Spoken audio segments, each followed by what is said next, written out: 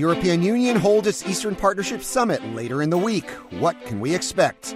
Hello from our broadcast headquarters in Prague, and welcome to the Power Vertical Briefing, a weekly look ahead at stories we expect to make news. My name is Brian Whitmore, host of the Power Vertical podcast here at RFERL, and joining me in the studio is RFERL's news editor, Steve Gutterman. Welcome, Steve. Thanks, Brian. Hope you had a good long weekend. Nice. So the EU's Eastern Partnership Summit is scheduled for Friday, November 24th. And the fact that Belarusian President Alexander Lukashenko will attend for the first time will surely grab the initial headlines. But the summit is also marked by a what now vibe. The association agreements, free trade agreements, visa-free travel have all been implemented with Ukraine, Georgia, and Moldova, but membership is obviously a far-off prospect. There's also the yawning gap between these three countries and three other partnership countries, Armenia, Azerbaijan, and Belarus. A few things have been leaked to the media about what we may be able to expect this week. There'll be no language in the final communique about a membership perspective for Ukraine, Georgia, and Moldova, something these three countries, as well as some EU members, including the Baltic states, have been pushing for.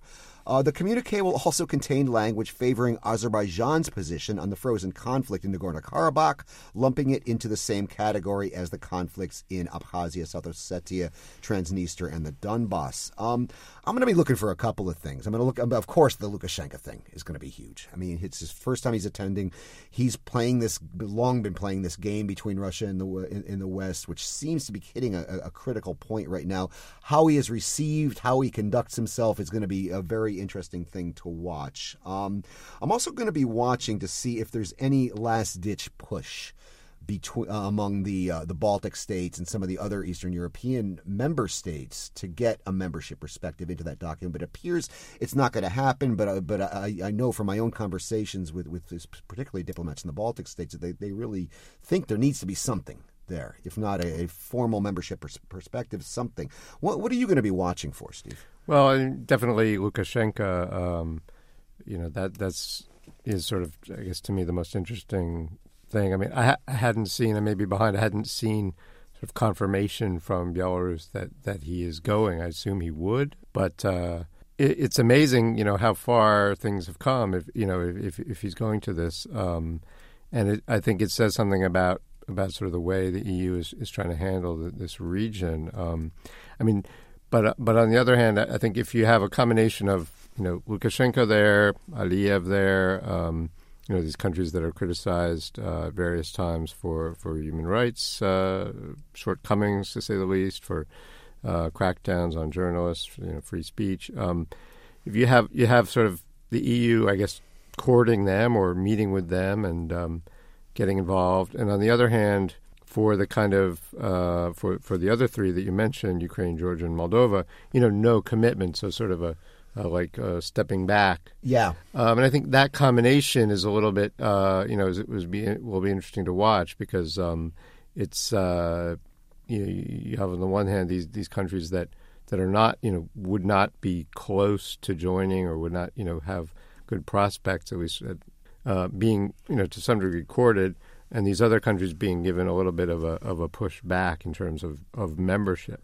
Yeah, I mean, some people have even floated the idea of a two-track European partnership with the three more developed countries, Georgia, Moldova, and Ukraine, on one track, and the other three, Azerbaijan, Armenia, and Belarus, on a separate track with even separate kind of programs and agendas, because let's face it, Azerbaijan, Belarus, or Armenia are not going to be joining the EU anytime soon, or even thinking about talking about joining the EU anytime soon, where this is very much on the agenda in Tbilisi, in Chisinau, and in Kyiv.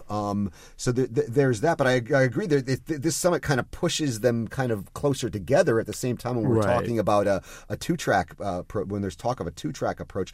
I'm interested in seeing how the Azerbaijan-Armenia thing plays out on Karabakh. I mean, there's very obvious reasons why the EU had to put this kind of language in, not least of all that Georgia, Ukraine, and Moldova all have separatist conflicts on their territory, and so they would probably want strong language on this in there as Right. well. So it'll be interesting to see how that plays out if that's a bone of contention. What are they going to offer, if anything, to Lukashenko? This is actually an interesting thing to watch this Belarus situation develop as well. Yeah, absolutely. And sort of what is Lukashenko? What will they offer? How will he react? And I mean, obviously he's a person who makes kind of grandstanding statements and uses this type of meeting for to make points and as you said, play Russia and the West off against each other, and this is obviously a big opportunity for him to do so. So it'll be interesting to see what he says, for me, about Russia. Yeah, exactly. What message is he going to send to Moscow? Exactly.